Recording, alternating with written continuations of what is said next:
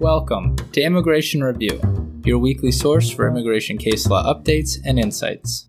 I'm your host, Kevin A. Gregg, back again to review the week's precedential immigration cases, rummaging through the decisions so you don't have to. This podcast is sponsored by Kurzban, Tetzelli & Pratt, also known as KKTP, a law firm where I'm also a partner. Whether you are facing an immigration obstacle, a serious injury, or a legal issue in your business, KKTP will aggressively protect your best interests. This podcast is also sponsored by DocketWise, an all-in-one immigration forms and case management solution trusted by thousands of immigration lawyers across the U.S. I really like DocketWise. It makes immigration applications easy by allowing the clients to provide information through simple online questionnaires that are shareable by text or email and available in multiple languages. Not only that, DocketWise provides a comprehensive group of case management features, including invoicing and calendaring, secure messaging, task management, and a lot more. You can learn all about DocketWise and receive a 10% discount on your subscription by heading to docketwise.com/immigration-review, so they know we sent you. And as always, this show does not constitute legal advice and has no bias other than to keep you up to date and to enable you, my dear colleagues, to excel in court. So, without further ado, let's start the review.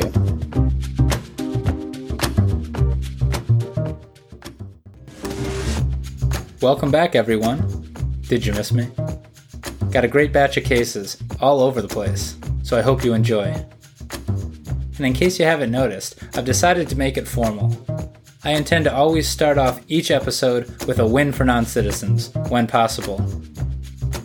I'll also try to keep decisions from the same circuit together, or at least near one another. And with that standard in mind, on to the cases.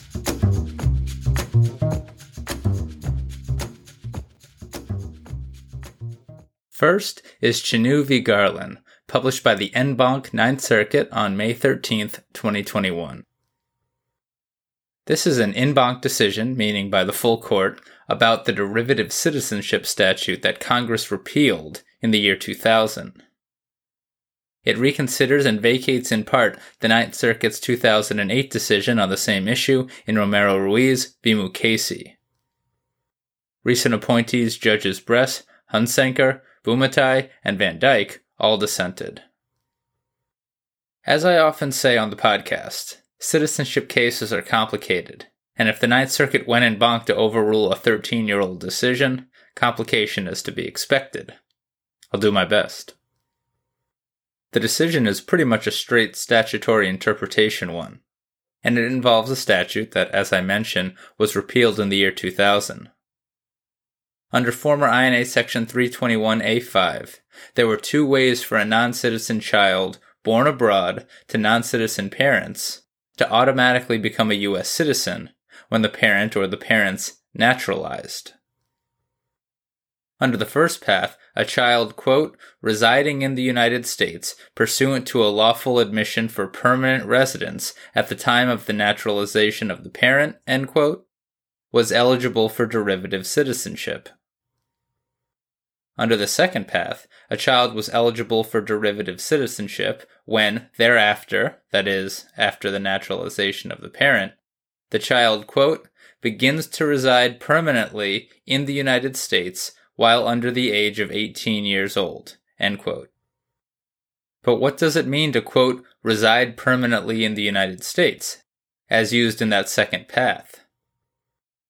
In the 2008 case Romero-Ruiz, the 9th Circuit said that that path, like the first path, requires that the non-citizen child be a lawful permanent resident, or LPR. But in this case, the en banc court held differently, holding instead that to satisfy the second path, the residing permanently in the United States path, the child must simply, quote, have demonstrated an objective official manifestation of permanent residence, end quote. I'll explain what that is and why in a minute, but at the onset I remind everyone again that this statute has been repealed, so none of this necessarily applies to the current derivative citizenship statute, a question beyond the scope of this summary. The analysis employed in this case, I'm fairly confident, applies when the relevant occurrence happened before the former statute was repealed. Mr. Chenu entered the United States lawfully with a non-immigrant visa at the age of 13 to live with his mom, and the mom naturalized in 1999 when Mr. Chenu was 15 years old. He applied to adjust to lawful permanent residence in the year 2000, seemingly before the derivative citizenship law was repealed. But due to former INS, quote, administrative error, end quote, he did not become an LPR until 2003. He later got some convictions, DHS initiated removal proceedings, and Mr. Chenu moved to terminate them, claiming that in fact, he was a U.S. citizen. Can't remove those. The case made its way up to the Ninth Circuit, and the panel correctly deemed itself bound by Romero-Ruiz, holding that because Mr. Chenu didn't become an LPR before turning 18, he did not derive U.S. citizenship under Ninth Circuit law. But even that panel wasn't happy about what it had just done, and it said so in a unanimous concurrence, that is, concurring with itself unanimously, urging the full Ninth Circuit to review Romero-Ruiz. So the Ninth Circuit took up the issue en banc, and here we are. Starting with the plain text of the statute, as we must, the court relied upon the canon that when Congress, quote, uses certain language in one part of the statute and different language in another, the court assumes different meanings were intended, end quote. And here, the first path to derivative citizenship expressly refers to admission as an LPR, while the second path makes no such reference. Not only that, but the term, quote, reside permanently, end quote, as used in the second path, quote, was carried over from earlier derivative citizenship statutes predating the introduction of the term of art lawful admission for permanent residence in the 1952 INA, end quote. So the phrase used in the second path at issue here predates the term LPR. So then how could it equate to LPR? How about that? Plus, the term reside permanently, as used in the second path, appears elsewhere in the INA, but not as a synonym for lawful admission for permanent residence. Now, albeit it appears in the INA in an old World War II provision, but it's still in the INA apparently, and it does not equate to LPR. The en banc court also noted that this interpretation of the statute aligns with Congress's likely intent at the time of addressing, quote, the dual objectives of administrative efficiency and family unity within our immigration system, end quote. Remember, there are many decisions out there, consistently holding that in implementing the INA, Congress was concerned about family unity. So that was a lot of the reasons for the Ninth Circuit's holding. There were some more, but that's the gist. So now, in the Ninth Circuit, and please read the decision yourself before relying on this, but in the Ninth Circuit, under the second path to derivative citizenship repealed in 2000, non-citizens who entered the U.S. as children become citizens at the time that their parent naturalizes if the child, quote, garnered some official objective manifestation of their intent to reside permanently, end quote, in the United States. And this is the case even if that child previously entered the U.S. unlawfully, and even if they were abroad at the time the parent naturalized. This new en banc interpretation of the statute aligns to varying degrees with decisions out of at least the First and Second Circuits, but not with an 11th Circuit decision published in the sentence enhancement context just last year. Oh, pesky 11th. Interesting case. Congratulations to Professor Carrie Hong of Boston College Law School and a bunch of attorneys and entities who are starting to become repeat citations on the Immigration Review podcast. The highest of honors, and you all clearly researched the heck out of this issue. Couple more things.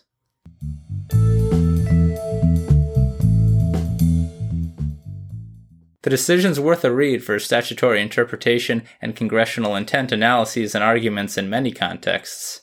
And if you have a case or simply an interest in changes to U.S. citizenship laws since 1907. Who doesn't? And how about this? As the dissent notes, Chief Judge Sidney Thomas, who authored the en banc decision, also authored Romero Ruiz 13 years ago, which he just vacated in part. Good on Judge Thomas. It's good to be the chief. But what happens now to Mr. Romero Ruiz? Has he therefore been a U.S. citizen this whole time, and where is he now? Unfortunately, the court distinguishes his case 13 years ago with its very final footnote, because he abandoned his adjustment of status application and departed the U.S. before the adjustment of status application was decided, meaning he didn't demonstrate an objective manifestation to reside in the U.S. permanently. Alas, what a client he could have been. But there might be a lot more Romero Ruizes out there. As Judge Bress states in dissent, quote, "The statute in question was in place from 1952 to 2000, and the statutory language at issue goes back to 1907.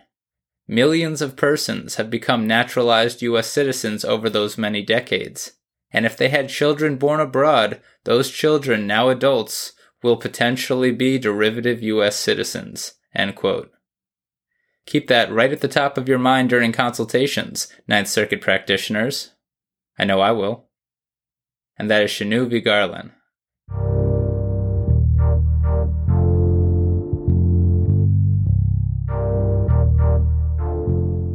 Sticking with the Ninth Circuit, we have Hernandez-Galan v. Garland, published on May 12, 2021.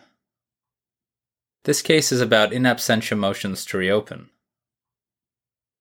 Ms. Hernandez-Galan and her minor child are from El Salvador, appear to have been apprehended at the border or shortly thereafter, and were charged as removable for not having valid entry documents. They were served with NTAs that did not have the date and time of their initial removal proceedings, but were then mailed notices of hearing with that date. Also, Ms. Hernandez-Galan was reminded of the date in one of her regular check-ins with ICE, as certain non-citizens must do from time to time. She appeared for her first hearing pro se and was provided another hearing for July 12, 2016. But Ms. Hernandez-Galan and her daughter missed that hearing. Here's why, directly from the Ninth Circuit because it's important to the case. Quote, "Ms. Hernandez suffers from chronic memory problems that stem from a childhood head injury, so she did not remember what the IJ had told her orally about her next hearing date. For this reason, she relied on the information in the notice of hearing. But because Ms. Hernandez cannot read, she asked family members to read the notice of hearing for her. However, this notice of hearing, unlike the first one, only provided a numerical date for the hearing, 07/12/2016. Ms. Hernandez's family interpreted this notation as December 7th, 2016, based on how numerical dates in Latin America and most of the rest of the world are typically written, with the day appearing before the month, end quote, rather than the other way around how the U.S. does it. So Ms. Hernandez-Galan thought that her hearing was in December rather than July. And because she missed her hearing, she was ordered removed in absentia.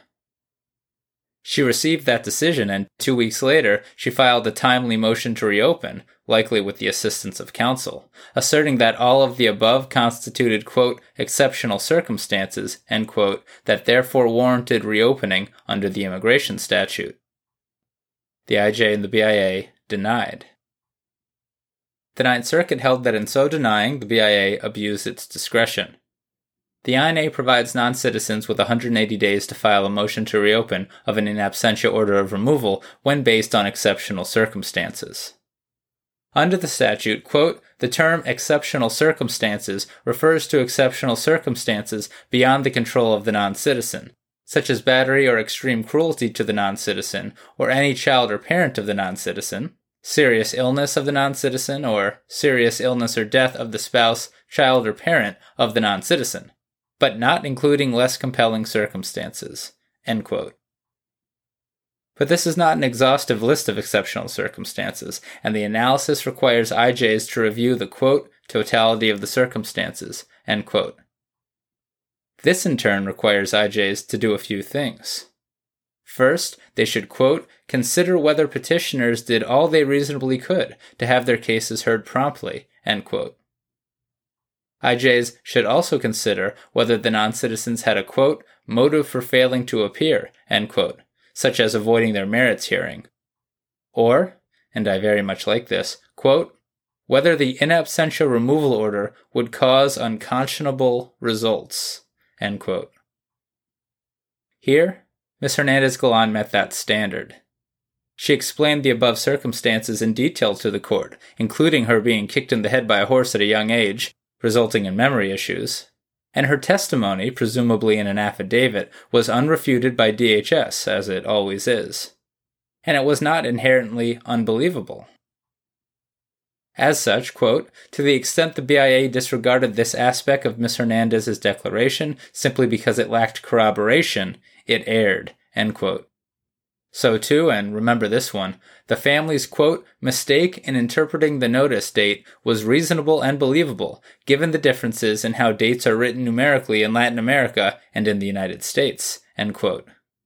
This all combined with Ms. Hernandez-Galan's using her, quote, best efforts, end quote, to comply with the hearing notices required reopening. The Ninth Circuit rejected the BIA's holding in this case that Ms. Hernandez-Galan could have checked EOIR's automated system to avoid missing her hearing, particularly because she was only ever advised of this option in the court's written notice, which she cannot read. Congratulations to the ACLU and lots of attorneys for the win. Two more things.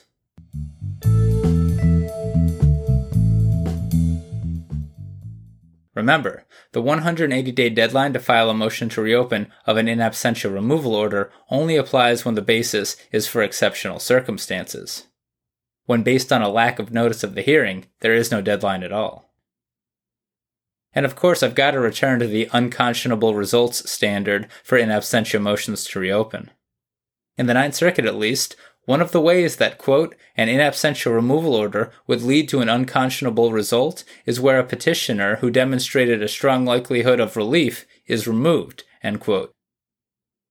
And here, even though Ms. Hernandez-Galan submitted evidence with her in absentia motion to reopen that, quote, indicated that she feared general crime and violence in El Salvador, end quote, she submitted a second motion, while on appeal to the BIA, based on changed country conditions in El Salvador that showed, quote, that 5 of Ms. Hernandez's family members were kidnapped in El Salvador in November 2018, end quote. This sufficed to show a strong likelihood of relief if removed. As did the fact that an asylum officer previously found Ms. Hernandez-Galan and her 4-year-old daughter had credible fears of persecution. The Ninth Circuit indicated that the unconscionable result standard is not required to succeed on an in absentia motion to reopen for exceptional circumstances, but if it's present, it's persuasive. Practitioners, start your mental engines. And that is Hernandez-Galan v. Garland.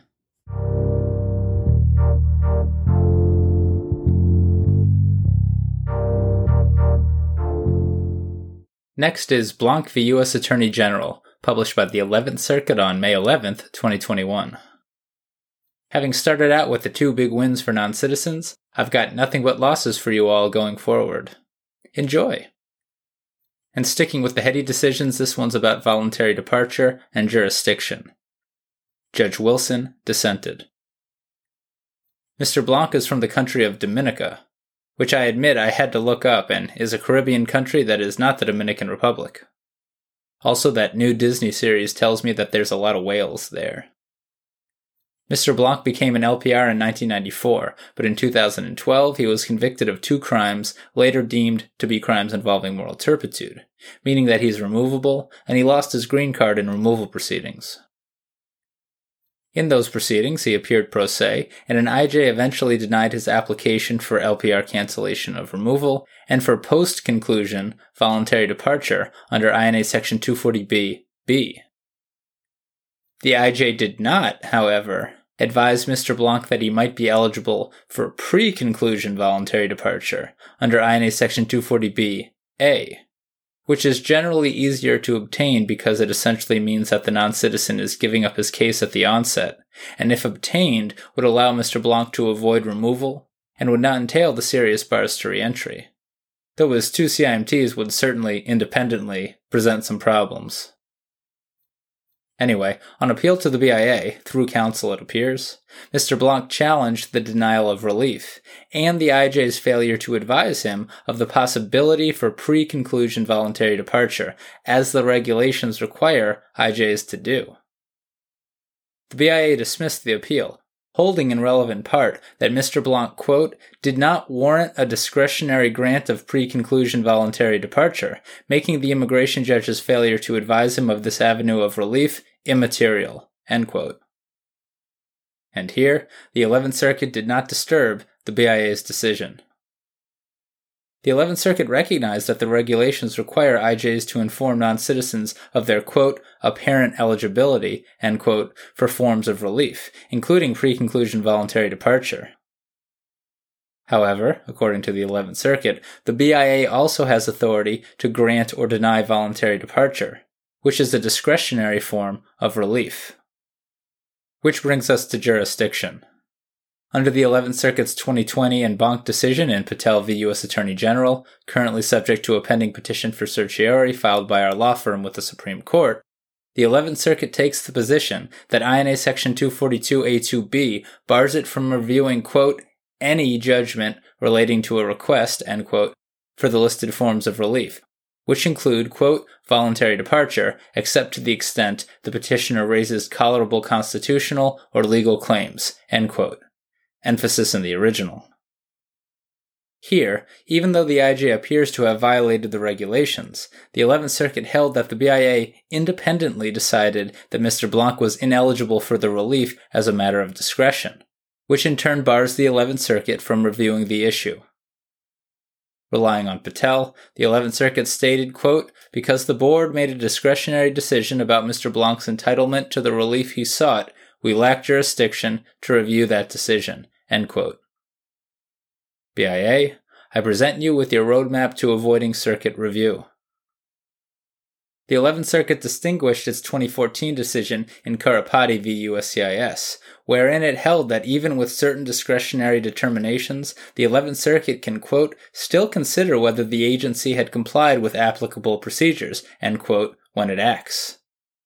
But according to the 11th Circuit, Mr. Blanc's case is different, because unlike in Karapati, which arose from federal district court, here, Mr. Blanc's case went to the BIA first, as all removal proceedings must, thereby implicating the jurisdiction bars on discretionary forms of relief.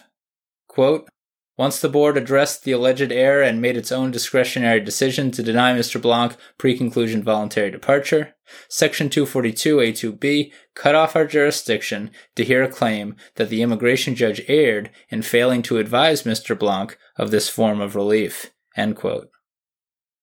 Mr. Blanc, therefore, will be removed. I've got some more thoughts plus some good language from dissenting Judge Wilson.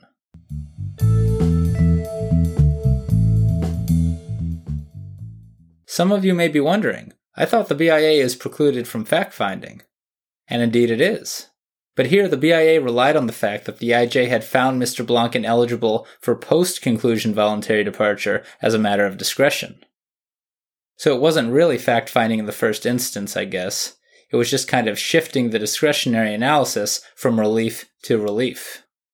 Apparently a material distinction, because indeed, the regulations do generally preclude the BIA from fact-finding in the first instance. Next, an interesting requirement that I haven't always remembered, under the regulations, a non-citizen, quote, must request pre-conclusion voluntary departure at or before the master calendar hearing at which the case is scheduled for a hearing on the merits, end quote. So I guess technically if the individual hearing is scheduled and your client changes his or her mind and wants pre-conclusion voluntary departure, the regulations might make it difficult to obtain it. Good to remember. Finally, Judge Wilson in dissent reminds us all, in a quote that fits nicely into a due process type motion to terminate, that, quote, agencies must respect their own procedural rules and regulations. And this is especially true where, as in Mr. Blanc's case, an individual's rights are affected, end quote. And that is Blanc v. U.S. Attorney General.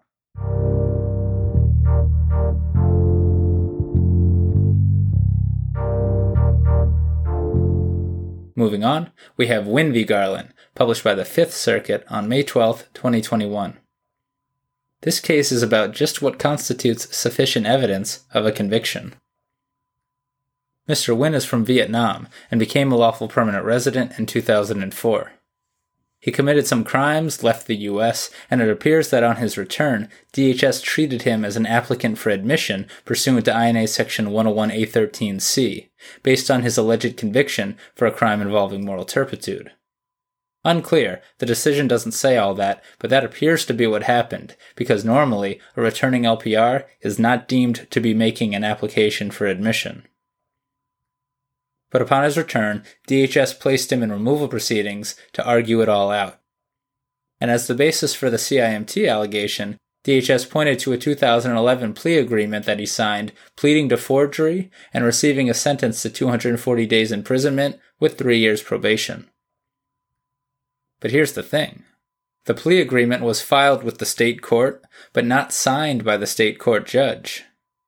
And as DHS has the initial burden to establish that a returning LPR should be treated as an arriving alien who is making an application for admission, Mr. Nguyen argued that this plea agreement, unsigned by the criminal judge, didn't satisfy DHS's burden by clear and convincing evidence. The Fifth Circuit disagreed. First, it noted that whether the INA's definition of a conviction under INA Section 101A43A, quote, requires DHS to produce a document bearing a judge's signature, end quote, is one that it can review notwithstanding Mr. Nguyen's criminal history. So that's not nothing, considering all the jurisdiction-stripping provisions under the INA. But then the Fifth Circuit noted, like the IJ and the BIA, that the plea agreement, quote, was signed by Mr. Nguyen, his defense counsel, and the prosecutor, and was stamped as filed and signed by the deputy clerk, end quote. This was sufficient to establish his conviction. Now true, INA Section 101A43A requires, among other things, a, quote, formal adjudication of guilt, end quote, to qualify as a conviction under immigration law. But according to the Fifth Circuit, that term does not require everything outlined by the federal rules of criminal procedure. If it did, only documents with the judge's signature and an imposition of a sentence in the document would qualify, which is exactly what Mr. Nguyen is arguing. The Fifth Circuit rejected the argument that it is bound by the federal rules of criminal procedure to define a conviction under immigration law. So the Fifth Circuit ruled against Mr. Nguyen and held that DHS met its burden to establish that he had a CIMT conviction, thereby allowing them to treat him as an arriving alien applicant for admission and remove him. One more thing.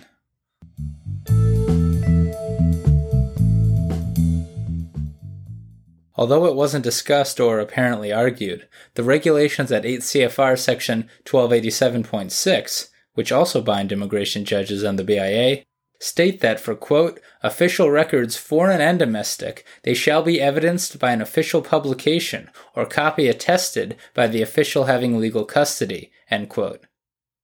So, the argument goes, even if an unsigned judge's order will satisfy the definition of conviction under the statute, it might not satisfy the regulation if not properly certified, and therefore shouldn't constitute clear and convincing evidence of anything. And that is Nguyen v. Garland.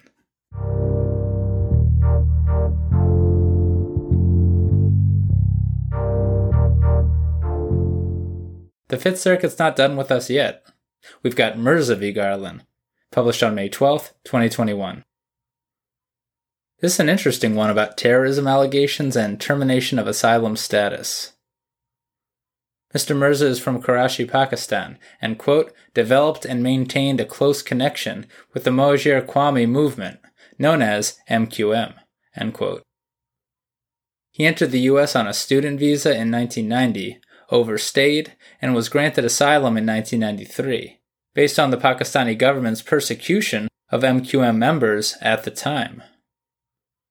But in 2018, his brother contacted the Amarillo Police Department, informing them that Mr. Mirza was now homeless, suffering from mental health issues, and that Mr. Mirza had called his own brother from a private number and told him, essentially, that God had instructed him to kill 30 to 50 non-believers, ranting in a manner admittedly scary when read in the decision. Mr. Mirza was picked up by police, handed over to the FBI, and everyone agreed that he suffers from schizophrenia. but USCIS then decided to issue a notice of intent to terminate his asylum status. Why he never adjusted to LPR status during his 25 years of eligibility is beyond me, and not explained in this decision, although it might have something to do with the aforementioned schizophrenia and homelessness. USCIS stated that it intended to revoke his asylum based on Mr. Mirza's, quote, recently developed terroristic threats presenting a danger to the United States, end quote, in addition to his, quote, previously admitted past involvement with MQM, a group that engages in terrorist-like activity, end quote. And recall, his affiliation with MQM is the whole reason the U.S. granted him asylum in the first place. Mr. Mirza was transferred from a mental health facility to DHS custody, and in immigration court, an IJ terminated his asylum status, finding that he, quote, posed a danger to the national security of the United States under INA Section 212 B2A IV, and matter of AH, interpreting that provision, neither of which comes up very often in immigration law. Having terminated his asylum, Mr. Mirza became removable for having overstayed his student visa all those years ago. Mr. Mirza then applied to adjust to LPR status in immigration court. How, I'm not quite sure, but the IJ deemed him inadmissible for supporting a terrorist organization, MQM, and then also denied his Convention Against Torture application. The BIA affirmed, as did the Fifth Circuit. INA Section 212 B2A IV bars USCIS or IJs from granting asylum where there are, quote, reasonable grounds for regarding the alien as a danger to the security of the United States, end quote. In matter of AH, Attorney General Ashcroft held that, quote, reasonable grounds for regarding, end quote, equates to a probable cause standard. And the danger to the United States standard is satisfied by, quote, any level of danger to national security. It need not be serious, significant, or grave danger, end quote. Although, to quote Jack Nicholson, is there any other? The Fifth Circuit found that definition and standard to be the, quote, only reasonable one, string-citing cases that strongly indicate that wherever else in the INA the term, quote, reasonable grounds, end quote, is used, it should equate to probable cause. Noted. So while the probable cause standard is usually pretty good for non-citizens, the Fifth Circuit also affirmed that low danger threshold outlined in matter of AH, holding that Congress did not, quote, require some particular quantum of risk before triggering the asylum bar, end quote. This would appear to cover all risk of danger, except a, quote, speculative risk which is insufficient to trigger the statutory bar on asylum, end quote.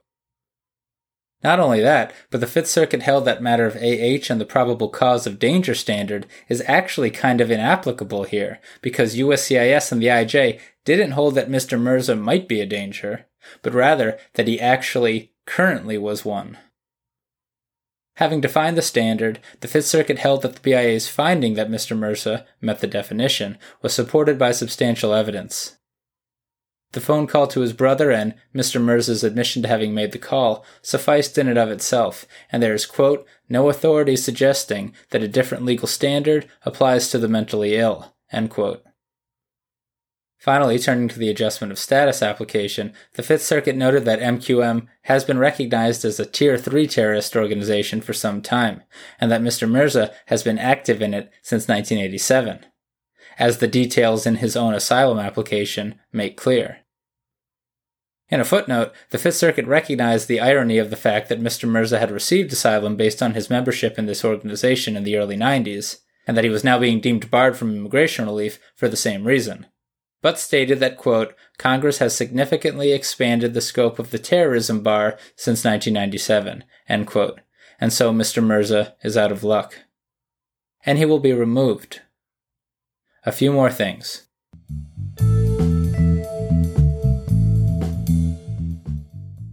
While the Fifth Circuit largely rejected consideration of mental health evidence here, it did note that Mr. Mirza had not shown that, quote, his threat was objectively not a threat by reason of his illness, end quote.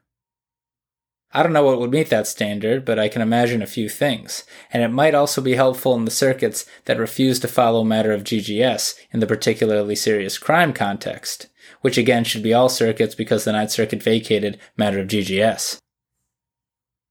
Also noteworthy, the Fifth Circuit expressly refused to grant Chevron deference to matter of AH, continuing the general theme of certain judges' dislike of Chevron, discussed last week by me during the Rout v. Garland review. And this panel certainly agrees with that view, stating in a footnote, of course, that, quote, there is a good argument that Chevron should not apply to immigration adjudications more generally, end quote, particularly where, as done apparently in a Third Circuit case from 2011, the phrase the BIA is interpreting is, quote, capable of definition, end quote. These judges are giving the Supreme Court ammunition to overturn Chevron, at least in the immigration context. And on the whole, and particularly in light of the rampant publication of decisions by the BIA and Attorney General during the Trump administration, overturning Chevron may very well benefit non-citizens. Doing so, of course, would have huge implications and be much broader than simply immigration law. And that is Mirza v. Garland.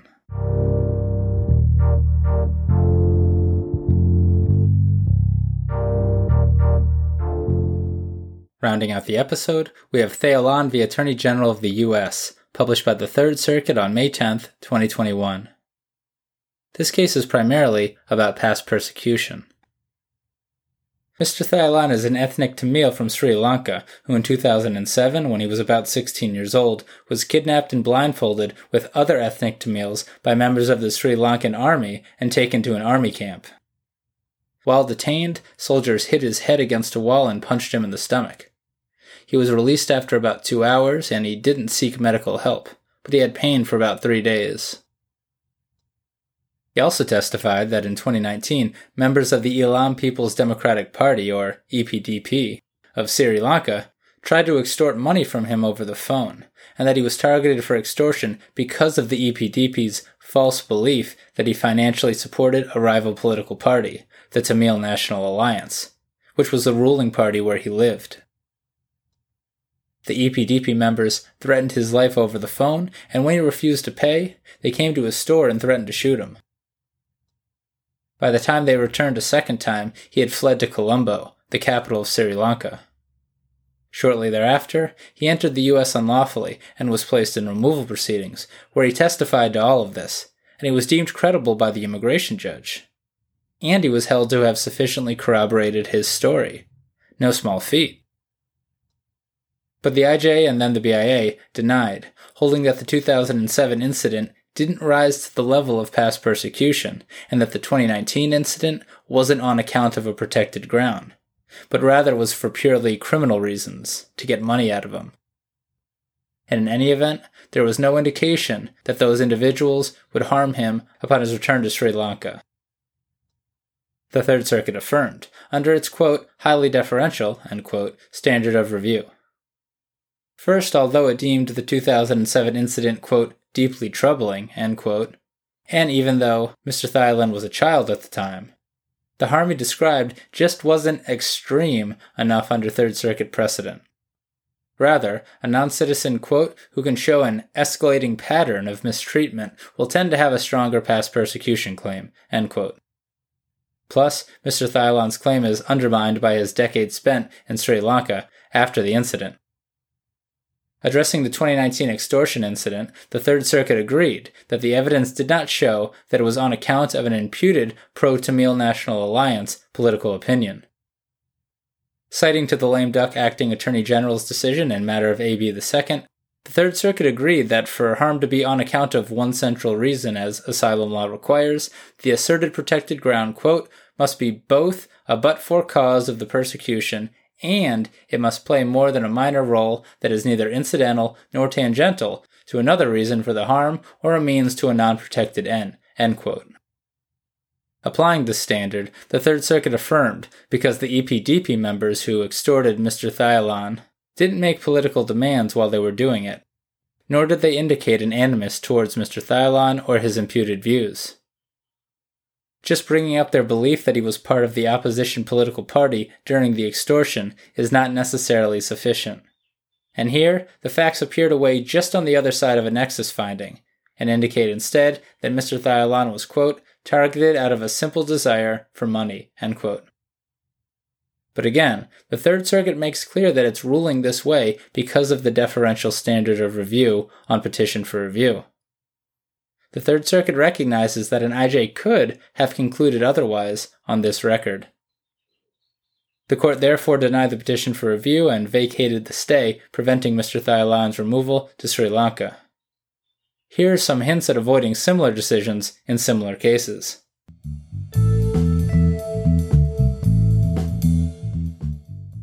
In a footnote, the Third Circuit made clear that usually, the question of whether harm rises to the level of past persecution or creates a well-founded fear of future persecution is a question of fact reviewed for substantial evidence, a standard of review deferential to the BIA. That is, unless the agency, quote, misapprehends applicable law, end quote, such as where an IJ, quote, examines incidents of alleged past persecution in isolation from each other rather than cumulatively, and to restrict qualifying harm to that inflicted on the petitioner herself, excluding harm, say, to family members or close associates, end quote. If the agency does those types of things, the non-citizen gets de novo circuit review, always where you want to be. Try to turn your case practitioners into that, as the petitioner did last year in Herrera-Reyes v. Attorney General of the U.S., a case published by the Third Circuit in 2020 BP, or Before Podcast. And if you're looking for a way to turn a factual challenge into a legal one, here's a suggestion. Despite upholding the no past persecution finding, the Third Circuit here did chastise the BIA, reminding them that there is no, quote, hard and fast rule that isolated incidents of beatings that do not result in serious injury do not rise to the level of persecution, end quote. And additionally, that the BIA should not give the lack of harm, quote, dispositive weight, end quote, in its past persecution analysis. If the BIA appears to rely upon either such rule, you may just have an excellent de novo petition for review. And that is Thiolan, the Attorney General of the U.S. So there you have it. You're all caught up with the past week's published immigration cases. I'm Kevin A. Gregg, a partner with the law firm Kurzban, Tetzeli & Pratt, and this has been another episode of Immigration Review. Thank you for listening, and I hope you enjoyed it. If you did, please share it with a friend, and rate and review us. Each review helps new listeners find the show. And of course, subscribe to Immigration Review wherever you get your podcasts. If you like what we do and want to become a patron of the show, please check out our Patreon page at www.patreon.com/Immigration Review, or click on the link in the show notes. And if you're interested in an official Immigration Review CLE certificate for 5 credit hours, email me at kgreg@kktplaw.com with your full name and the episode numbers for the 10 shows you've listened to. Also, feel free to email me with questions, comments, or anything at all. And follow the show on Instagram and Facebook at Immigration Review, and send us a tweet at ImReview. That's IMM Review. I'll be back next Monday for a brand new discussion. Until then, I'm Kevin A. Gregg, bringing you the Immigration Review.